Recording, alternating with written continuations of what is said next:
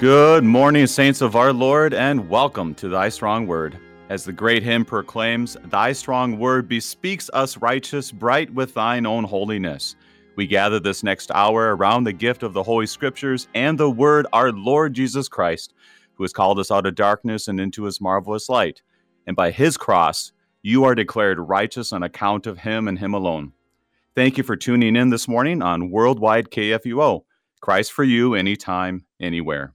I'm your host, Brady Finnern, pastor of Messiah Lutheran Church in Sartell, Minnesota. Today, we'll be studying the short but powerful epistle, Philemon, with Reverend Dr. Phil Boo from St. John Lutheran Church in Luverne, Minnesota. Pastor Boo, welcome to Thy Strong Word.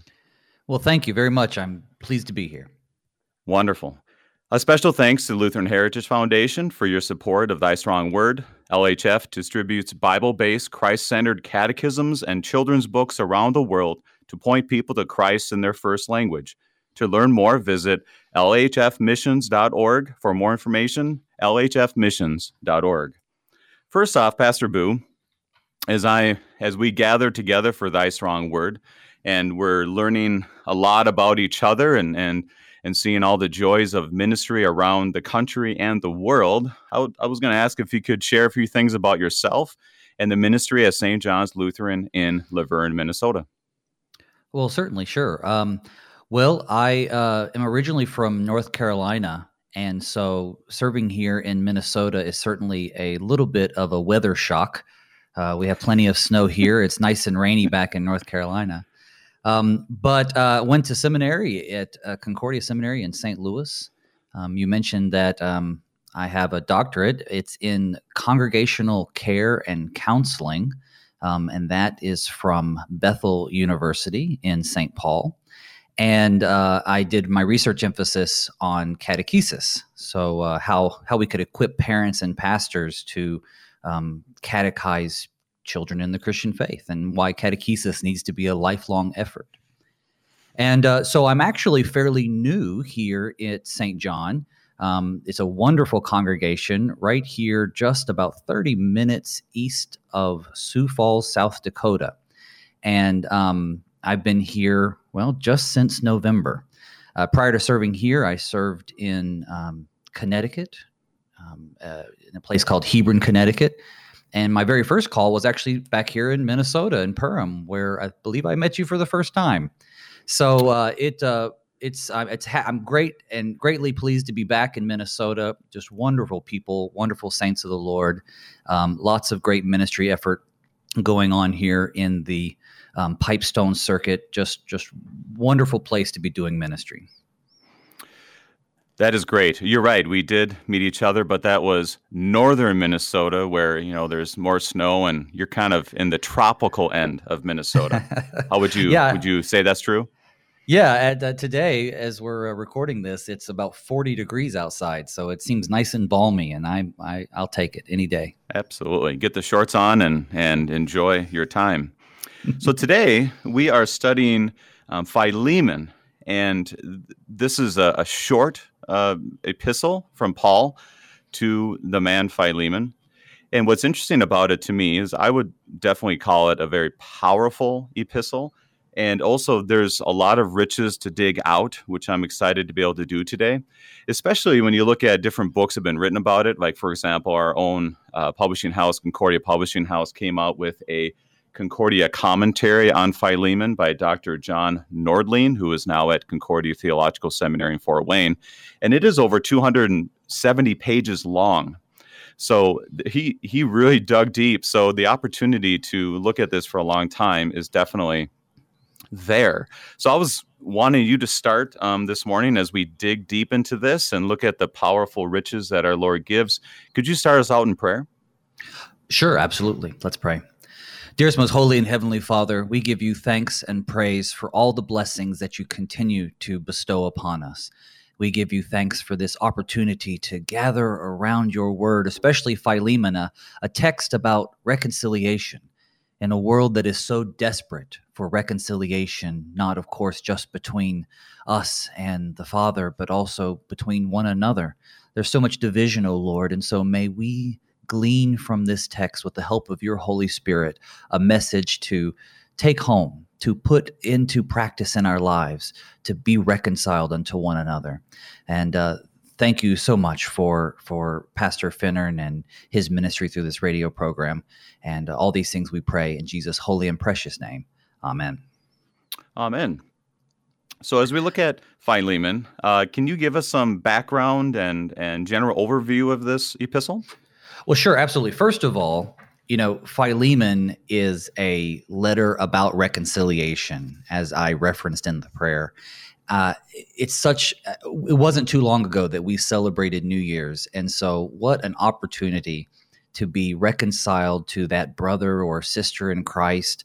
Maybe you've wronged them or they've wronged you, or maybe you've just drifted apart and you're looking for that extra nudge from the Holy Spirit that says, now's the time to be reconciled. And that's what we see going on in this letter. This letter is about a pastor, a bishop, a mature Christian reaching out to his friend, saying that he wants him to be reconciled to another Christian. And he's trying to facilitate or, be that in between so that they would be reconciled. In this letter, we discover three main characters. And so the one writing the letter, of course, is St. Paul. And St. Paul is writing this letter from Rome, and he's actually under house arrest. And being in house arrest in Rome, it's kind of like being in house arrest today. Hopefully none of our listeners know what that's exactly like, but you get the idea. You can't really go anywhere, but people can come to you and sort of other things. And so one of the people that he's encountered while under house arrest is Onesimus. And Onesimus is a runaway slave. And he has come to faith while in the company of St. Paul. And but he's run away from a Christian whom St. Paul knows, and that's Philemon. So Philemon is the recipient of this letter, probably the primary recipient of this letter. There's, as we read into it, we'll see that it looks like other people would have probably heard or at least been involved in receiving this letter more than Philemon. But Philemon's the primary person that Paul wants Onesimus to reconcile with. And of course, Philemon to reconcile with Onesimus. And so what's interesting about Onesimus is that he's a runaway slave. His name actually means useful. And what we find is that he wasn't very useful to Philemon. In fact, he may have even stolen something. We don't know exactly the grievance. We just know that there's been something done against Philemon, perhaps even against the church that meets in Philemon's house.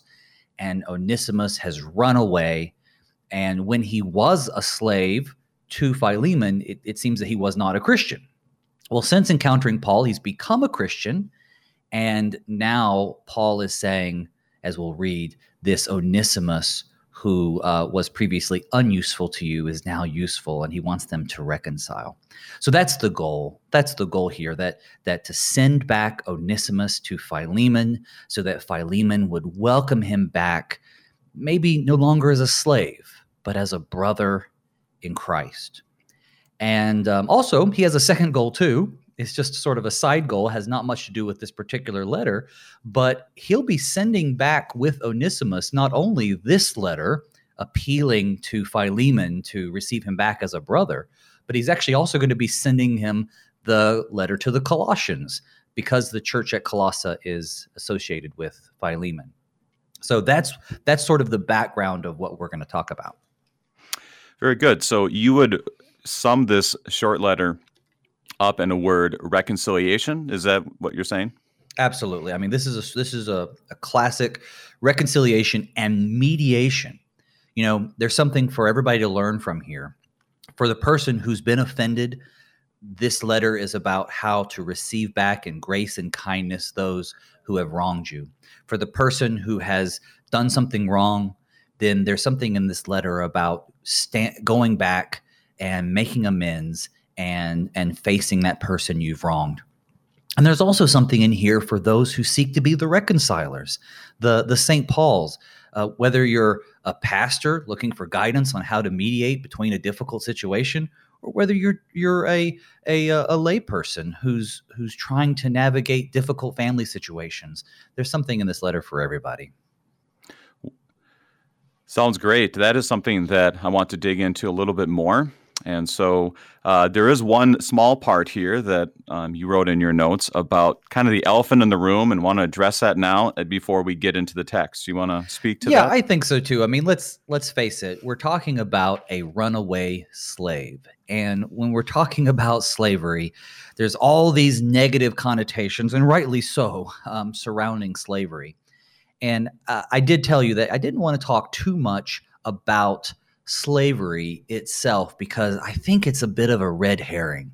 I think that we get bogged down in trying to understand and explain exactly what it means to be a slave in ancient times and how that's different from, say, the African slave trade of modern slavery. And so I think that we could easily be distracted from the principal message of reconciliation in this letter. With that said, it is worth knowing the differences. And I think in another venue, people should definitely learn about how slaves or bond servants in ancient times were dramatically different than what we think of when we think of modern slavery. Not necessarily any better or honorable. It's certainly still sinful. But slaves during Roman times were varied in their abilities and education. In fact, there were even physicians and teachers who were slaves. Slaves, some of them could own property. A lot of them were trusted with important financial and other important matters for their masters, and they had relative amounts of freedom. So oftentimes when we see the Bible giving advice to slaves, God is interacting with them in the world in which they live, not necessarily the world in which God wants them to live. And that happens with us too. There's the ideal world in which this is how God has designed it and how everything would just be beautiful if we'd all lived this way. And then there's the world as it is. And so God is dealing in this situation with Onesimus and Philemon through Paul in the world that they live. It's not a treatise on God's opinion about slavery, good or bad. So this isn't to diminish the sin of slavery, but I just don't think it's fair just to say slavery is slavery and leave it at that. It's in fact quite complex. And by the way, slavery wasn't race-based either, as we think of in modern slavery. Unfortunately, it was people of all ethnicities found themselves as slaves in the ancient world. So there's just so many different complex differences. In this particular case, it's safe to say, though, that Onesimus was not one of these ones who was well respected and had high education and had a lot of freedom. It seems that he would have been much more in servitude to Philemon, and he fled that servitude after doing some sort of possibly theft against him. So I think that's the background here, and I think otherwise we would be here all day talking about the differences.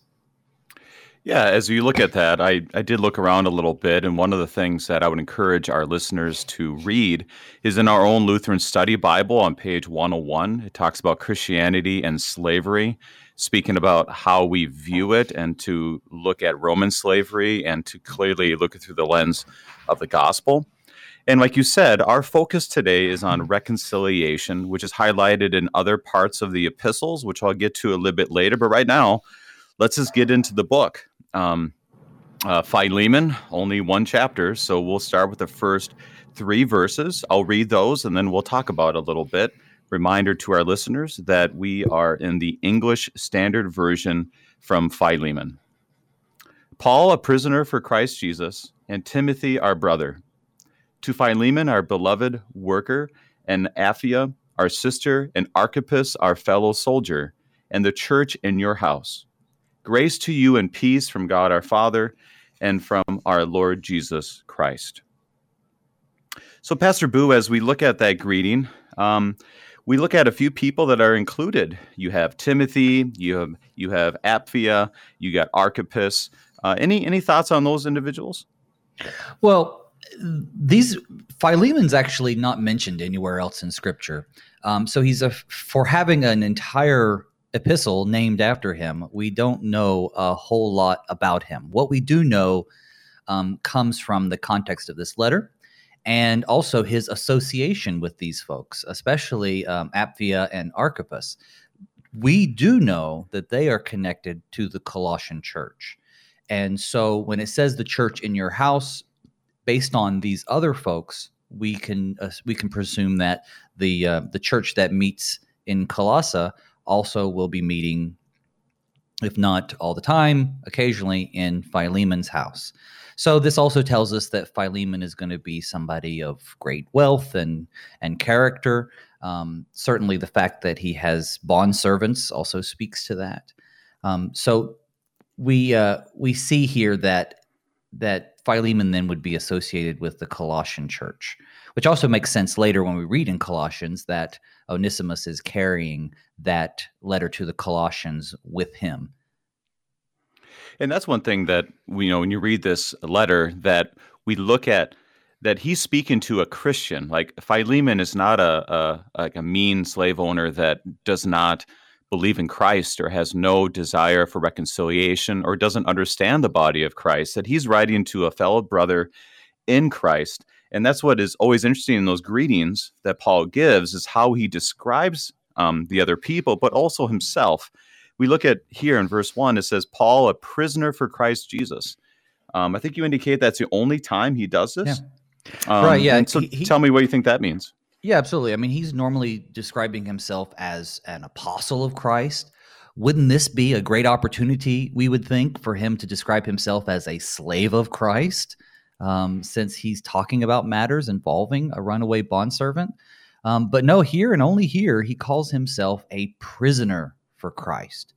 So why is that? Well, there's lots of different thoughts behind it, but the one that I tend to lean towards is the fact that he was literally a prisoner, and he was literally a prisoner for Jesus Christ. He was a prisoner of the Romans, but he was a prisoner because of his faith in Jesus Christ. And so him starting it off, Paul, a prisoner for Jesus Christ, for him, this is a title as worthy as being called apostle or as being called a servant or slave of Christ, because he's seeing what he is enduring as a part of God's work through him. And of course, he's including Timothy in those greetings. And you're absolutely right. And he's sending it to Philemon. And I just also want to note, though, that why is it that this letter is addressed to people other than just Philemon? If he's writing to this Christian Philemon and he's wanting to resolve the situation between the two of them so that he might gain his brother, then why include these other people? So I think this also indicates that perhaps whatever happened involves more than just Philemon. Philemon's principal because he's the master of Onesimus, but these other folks in the church, they're obviously involved too. And it makes you wonder, and it's not clarified, but it makes you wonder how else the other members of the church are involved in this matter. Oh, absolutely. And that's one of the key things as we just go through a real simple, brief analysis of this. Paul is writing this in prison. He's pointing at himself as a prisoner, writing to Philemon, who is a Christian man, and he's really proclaiming that truth here at the very beginning, but also in the next few verses. And then he ends with verse 3, grace to you and peace from God our Father and our Lord Jesus Christ, laying the groundwork right away that this is going to be all about God. And in any reconciliation as Christians, we put ourselves under our Lord and look to his word and how we are to reconcile with one another as our Lord has reconciled us to himself. So there's a lot here in first 3 verses, but let's move on to the next 4 verses 4 through 7. I thank my God always when I remember you in my prayers, because I hear of your love of the faith that you have toward the Lord Jesus Christ and for all the saints. And I pray that sharing of your faith may become effective for the full knowledge of every good thing that is in us for the sake of Christ. For I have derived much joy and comfort from your love, my brother, because of the hearts of the saints have been refreshed through you. There's a lot of things to unpack. What direction you want to go there, Pastor? Well, first of all, this part of the letter is a section of thanksgiving, and it was a common feature in the letters of the era.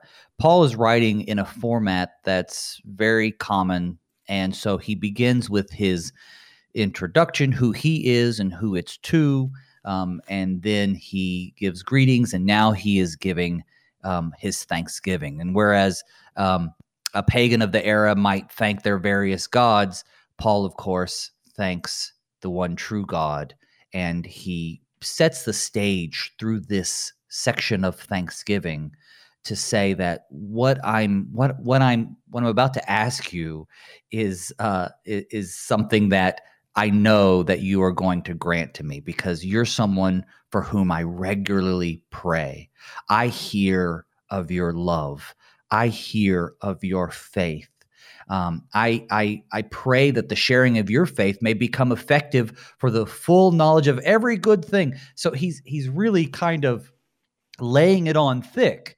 Now, I don't want to suggest that he's being insincere. He's not being insincere, but he really is. He's layering on thick.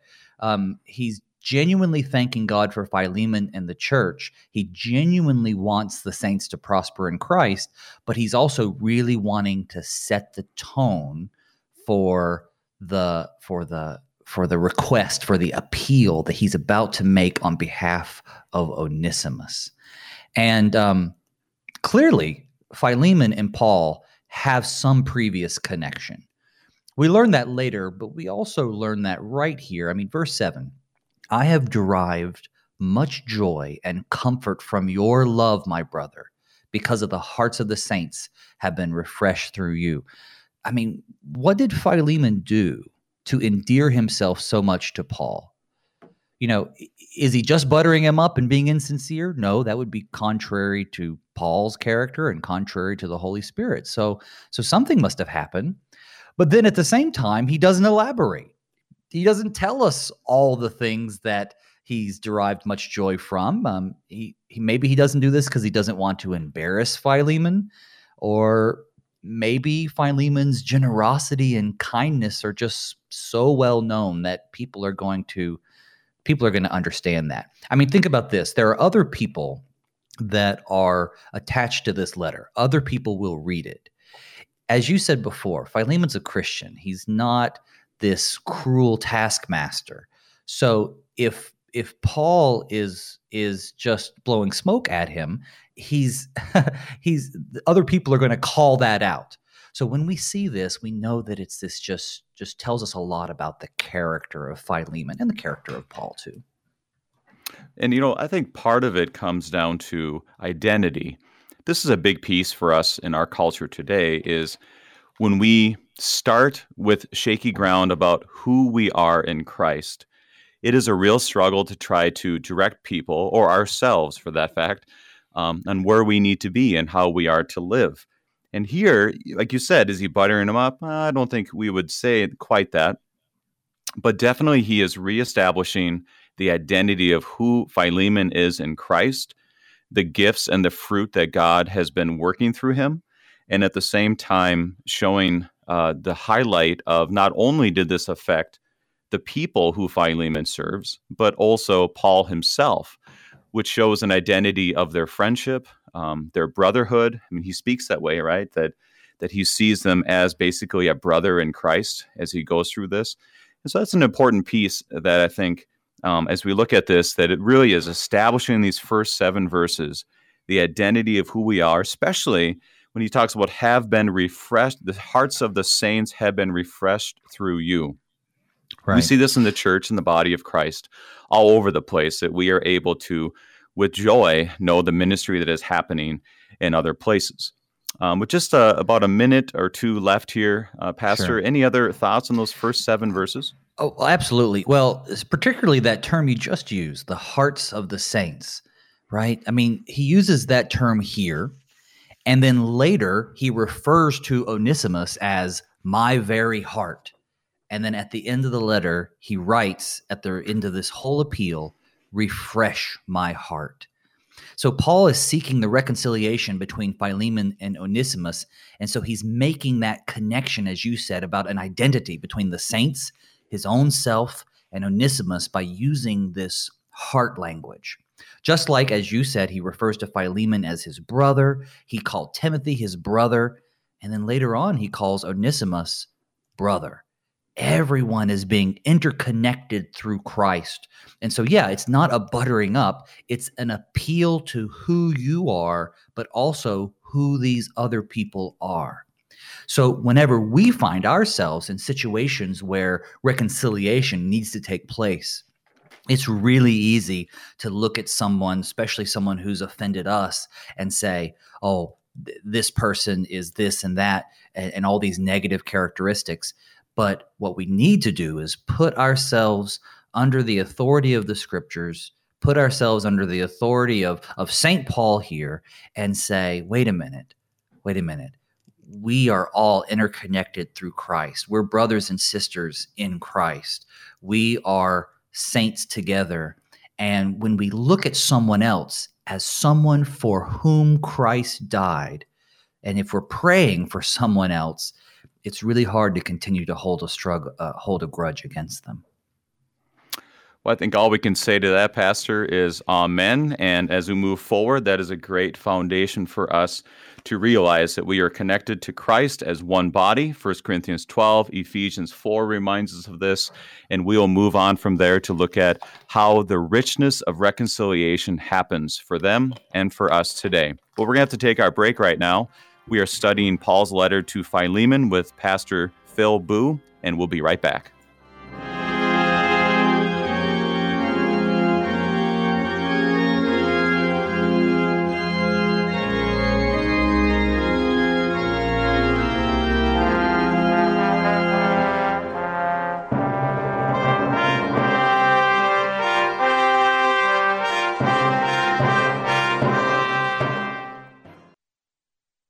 On America's college campuses, doors are open to sharing the good news of Jesus Christ. The number of international students studying at American schools has more than quadrupled over the past decade. For many of these young men and women, it's their first time living in a free society where they can ask questions about Christianity. You can help answer their questions. Go to lhfmissions.org and partner with the Lutheran Heritage Foundation to translate good Lutheran books into languages these students can read and understand.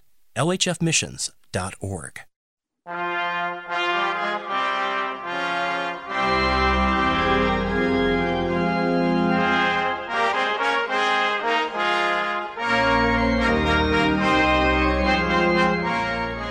Welcome back. We are studying the short but rich book of Philemon. Dare I even say the richness of reconciliation would be a focus that we have for the rest of the verses today. Because let's be honest, if we're going to talk about reconciliation, the process is not something we look forward to, but Paul gives us a way to look at our identity in Christ and how that extends out not only to individuals, but to the whole body of Christ. We see this, as I mentioned prior, to 1 Corinthians 12, where it says, the body does not consist of one member, but of many. We hear this in Ephesians 4, which reminds us that when we are together, we are indeed sinners, and there will be a need for reconciliation, but also there is a way that we have in Christ. As Pastor Boo, you said so well right before we were done, is that each person that we encounter in the church and in our lives is one that Christ has redeemed on his cross. So we now turn to verses 8, and I think we'll go through verses 12, that we'll go through this and we'll talk about Paul's desire for reconciliation and how he approaches it. So let us continue. Accordingly, though I am bold enough in Christ to command you to do what is required, yet for love's sake I prefer to appeal to you. I, Paul, an old man, and now a prisoner also for Christ Jesus, I appeal to you for my child Onesimus, whose father I became in my imprisonment. Formerly he was useless to you, but now he is indeed useful to you and to me. I am sending him back to you, sending my very heart. Now, he starts right away with the word bold. And I think this is a very bold thing he is doing. There's a lot of themes that come through here. So, Pastor, take it away. What do you want to go with this? Well, I love 8 and the first half of 9. I think it needs to be printed on the back of every pastor's study door. Although I am bold enough in Christ to command you to do what is required, yet, for love's sake, I prefer to appeal to you. He's starting to make the case to Philemon, but he's pointing out that he has the spiritual authority just to command Philemon to obey. I mean, we're dealing with some pretty black and white sinful stuff here. Yet, in Pauline fashion, and perhaps in the fashion that all pastors should employ, if they're able, he bypasses what is his right and instead appeals to Christian love. Now, there are certainly situations where boldness is the only language that would be well received, but in this case, he just so beautifully and delicately opens up this channel of friendship to say, I'm getting ready to make an appeal to you. Right. And it is very bold because there's a lot of things that go into this. I want to take it one step back and tell a little story. I had a member in my congregation here who we were going through Philemon in Bible study, and she talked about a reconciliation need among the families when there was an inheritance that needed to be done. And they're trying to figure that out. And one of the books that she presented to the family was Philemon. And I remember she said this. She said that I gave that to them, and I said, if I could be so bold as to present this to you as a form of how we can reconcile this. And she didn't really expand on how this would, work, but it is something for us to always consider, is that there's a boldness in this, but the boldness is not ours. It's Christ's boldness who has reconciled us to himself. We hear this all the time. And now Paul is setting it up so that, okay, we're together, we're brothers in Christ. Now, let me tell you about Onesimus. I always think about this. Maybe you can have a thought on this. Is when he wrote those words, or when this letter was brought to him, and he's kind of, what is Onesimus doing here? And then he reads it and goes, oh, here we are. What kind of thoughts are going through Philemon's head at that point? Any thoughts on that? Well, I mean, think about it. Yeah, I mean, it's not like he got this. Philemon didn't get this letter in advance. Philemon just shows back up. And I imagine that Philemon is furious, and he's angry, and he's probably wanting to exact some sort of punishment. I mean, I know we talk about him being kind and everything else, but still, I mean, he's upset. And so he gets this letter, and he reads through it, and he gets through the beginning pleasantry, so to speak, and then he reads, I'm bold enough to command you to do this, but I'm going to appeal to your faith in Christ, your love for Christ, your kind character. And so he says, I, Paul, an old man, and now a prisoner also for Christ Jesus. See, that would be the fate awaiting Onesimus. If Philemon had his way, Onesimus would become a prisoner. Now, in a way, he's already a prisoner as a bondservant to Philemon, but he could very well become a prisoner of the system because of the crime that he committed against perhaps the church or perhaps Philemon. And so he's putting into his mind this idea that I, your good friend, am just an old man sitting in prison for Jesus. And he starts to get that idea in his head that this is what you want to exact on Onesimus. And Onesimus has changed. Formerly the useful one was useless to you, but now the useful one is indeed useful to you. That we don't get it in the English, the play on words with Onesimus's name, but it's just this wonderful appeal that you guys have the same master now. You have the same master. Now you're both slaves of Jesus Christ. And so we see here that Paul wants to send him back. He wants to do the right thing. He's not harboring a fugitive. He's saying, no, I'm sending him back to you.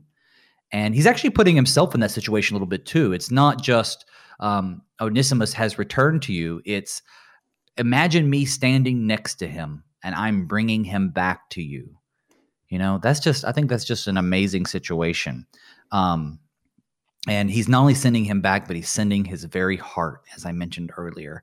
And I think Philemon, after reading this letter, would look up, and perhaps that anger would come away from his face a little bit, and he would start to realize that he and his servant, Onesimus, have a lot more in common now. Absolutely. And when I look at this, you want to capture the humanness of this story because it's easy to read it and not think about that. But that would have been incredibly difficult to see this runaway slave, to even read the letter because you instantly want to you want to put him in jail or put him away. And to read it, who knows how this all went down? It'd be interesting to ever find out. But you don't see that. But for him to say, I'm sending my very heart means I'm not just sending you just a random person. This is me. We are together in this, which is a very strong language, hearts of the saints, my own heart. But also he uses the word in verse 11, and we put it in parentheses, formerly he was useless to you, and now he's indeed useful to you and me.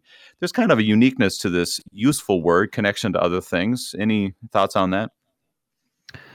Well, just that we see here that whatever he's done before, he's now forgiven in Christ. So the uselessness, whatever that was, has clearly changed. He's now a changed person. He's ready to face Philemon and make amends.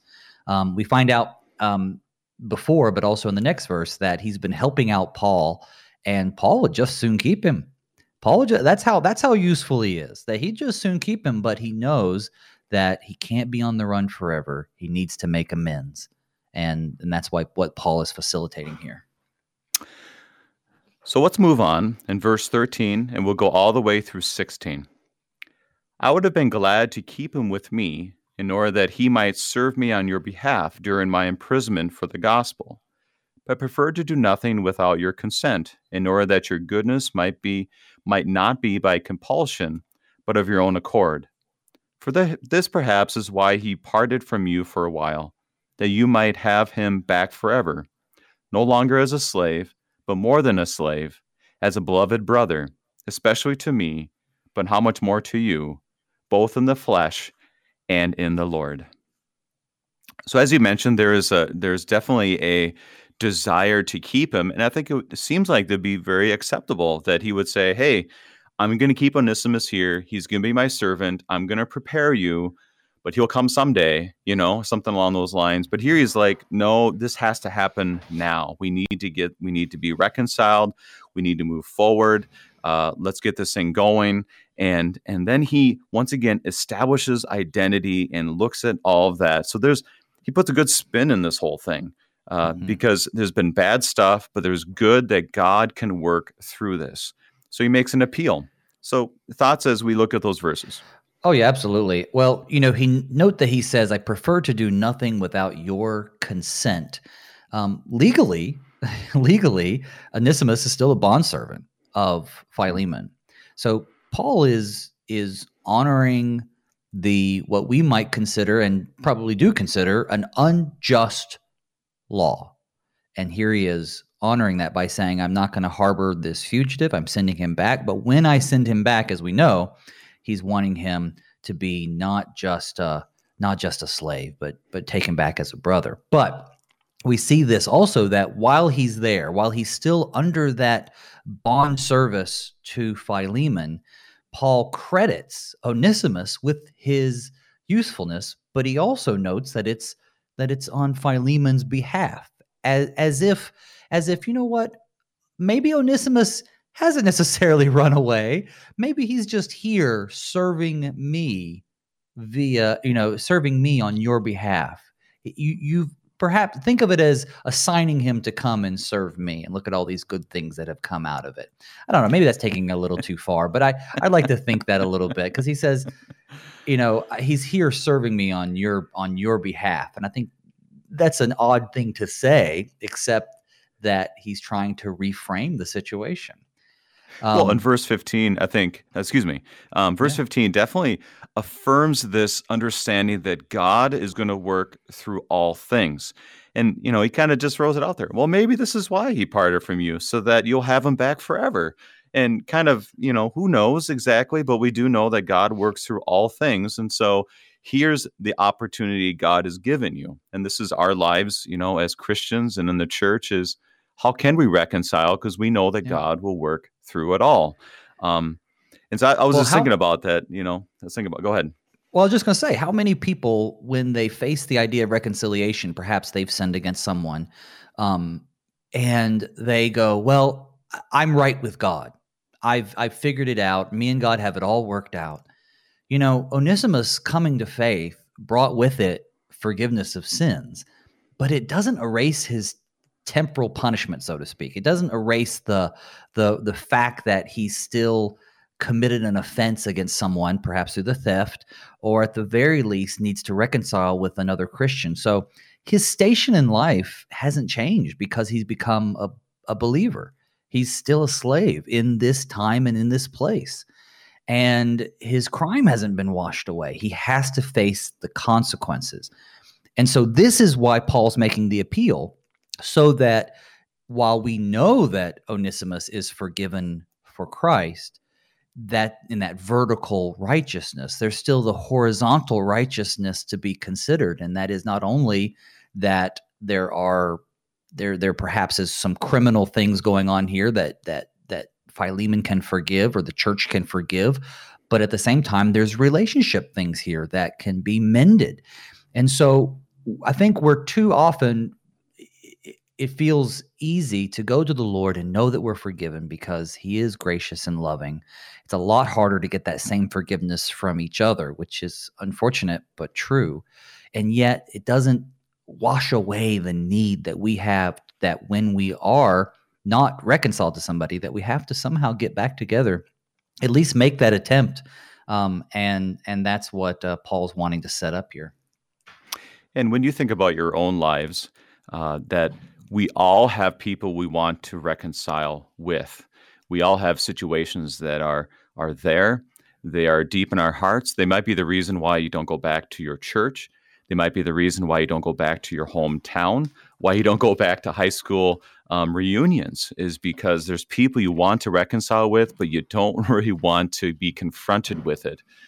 And so this is something here where I love how he says, verse 16, that will he still be a slave? Well, probably, but let's first and foremost see him as a brother in Christ, and both in flesh, meaning we're together as one, but also with the Lord. And this is something that is a good sermon to give to each other when there is conflict, a good sermon when we need to reconcile to ourselves, to say, that person I'm about to address, or that person that I want to reconcile with, is a person in Christ, redeemed in Christ. And I am also one redeemed in Christ. And that gives us the opportunity to say, we can do this together. I'm not trying at all to diminish the complexities to this, but here is just a reminder, maybe of a little sermonette to give to ourselves, and to remind people when we do get together, we're together in Christ. How can we move forward? Any thoughts on that? Well, what's the worst that Philemon is going to lose here? I mean, he's going to lose perhaps a bondservant, but he's going to gain a brother in Christ. Mm. What do we lose when we don't reconcile with others? And what could we lose when we do? We could lose the animosity that we've been carrying around. We could lose the hard feelings. We could lose the nervousness that we have, that we might run into somebody. We might be able to lose all those things and gain back our brother or sister when we reconcile. So you're going to lose either way, it seems. It's hard work, but the loss is a lot more worth it when the loss is a lot more bearable when what you're losing are things that the Lord doesn't want you to have. And that's what's going on here. You're going to lose something perhaps the Lord doesn't even want you to have, right? A bondservant, but you're going to gain a brother. And I think that's part of the message for us too, is we often think about the economic impact of our decisions. This is going to cost Philemon money if he does this. That's a real world issue. And yet, what are you gaining? Not something worldly. You're losing something worldly, but you're gaining something forever, something spiritual. Well, let's move on in verse 17, and we'll go through verse 20. So Paul says, "So if you consider me your partner, receive him as you would receive me. If he has wronged you at all or owes you anything, charge that to my account. I, Paul, write with this in my own hand. I will repay it, to say nothing of your owing me, even your own self. Yes, brother, I want some benefit from you in the Lord. Refresh my heart in Christ." A small thing here is I was reading this with my children the other day, and they were very much so struck with charge it to my account. And I think at first they were kind of thinking it as a credit card because, I have a teenager now and there's questions about credit cards, which is a hard no, at least in my home right now. I don't want credit cards to be there. But we had a very good discussion about charge that to my account. So Paul is not only pleading, hey, we're friends, but also that if there's something you need to owe here, I put it on me. And so that's a very powerful thing that once again, at the end, refresh my heart. He uses the heart language again in Christ. So he's pointing us clearly to the gospel, is that this is what Jesus has done for you. And this is what I want to do for you and for Onesimus. How can we do this all together in his name? Reflections on those verses, Pastor. Well, it speaks to our role as mediators and facilitators of reconciliation. When we stand in that role of wanting to reconcile to other people, are we willing to follow Christ's example, to follow Paul's example and say something like that, to say, you know what, if there is, in this case, some real world monetary issue at stake, if you guys are upset over a little bit of money, then you know what, I'm going to pay that so that you'll be reconciled. And of course, as you beautifully put, though, it reflects on that greater reconciliation when our debts of sin were paid by Christ on the cross. But when it comes down to how we reconcile with others, like I said earlier, there's something in this for everyone. So even for the reconciler, you might lose something worldly in order to gain something spiritually. And in this case, Paul is saying, hey, yeah, charge that to my account. If I ever run into you again, I'm good for it. So it's both temporal, perhaps money, perhaps something like that, but also spiritual. It points to Christ and his forgiving our debts on the cross. And it looks to the role of the church. And this is a very humbling thing to think about as I read this, is because when you look at 2 Corinthians 5, and it talks about the ministry of reconciliation, it is very difficult to realize that we are to be the reconcilers. This is why, an RSO in the Missouri Synod is called Ambassadors of Reconciliation, which comes from this text, which reminds us, first of all, in 2 Corinthians, that therefore anyone who is in Christ is a new creation, that's who we are. Old has passed, the new has come. And he's called us to be reconcilers, not to dismiss sin as if it's not there, not to dismiss conflict as if it isn't there, or to dismiss real issues that happen in the life of the church, in our own homes, in our community. But for us to be ones to say, you know what, we are reconciled to Christ. How can we put ourselves under the Word of God and be refreshed through this? That's why I love the language, the heart language he uses. Because usually I'm a little bit skittish when it comes to heart language. I don't really know what that means. But it does remind us once again that God has changed our heart to realize that we are indeed sinners, but yet it is Christ who's died for me. And how can we then extend that ministry into our churches and do the hard work, put ourselves under Christ and see what he's done for us? And how can we extend that to others? And Paul has just given us a wonderful way for us to think about this identity, how to do this, and once again, looking back to Christ. Any last thoughts on those 3 verses? Well, and where are we at, 19 and 20? Yeah, we're at 20. We got through 20. Yeah, absolutely. So yeah, let's talk a little bit about identity as you brought up, because we see here him saying, to say nothing of you owing me even your own self. Well, first level reading of that seems like Paul's calling in a favor, right? Yeah, brother, I want some benefit from you and the Lord. But it's about identity. It's about identity. It's about saying, you know what, Philemon, you were once where Onesimus was, right? You once were a slave to sin and you came to faith. And now through Paul's witness, Onesimus has come to faith. So when he says you owe me even your own self, it's very likely that he was instrumental in bringing Philemon to faith. And so he's making this connection once again, and he calls him, yes, brother, I want some benefit from you in the Lord.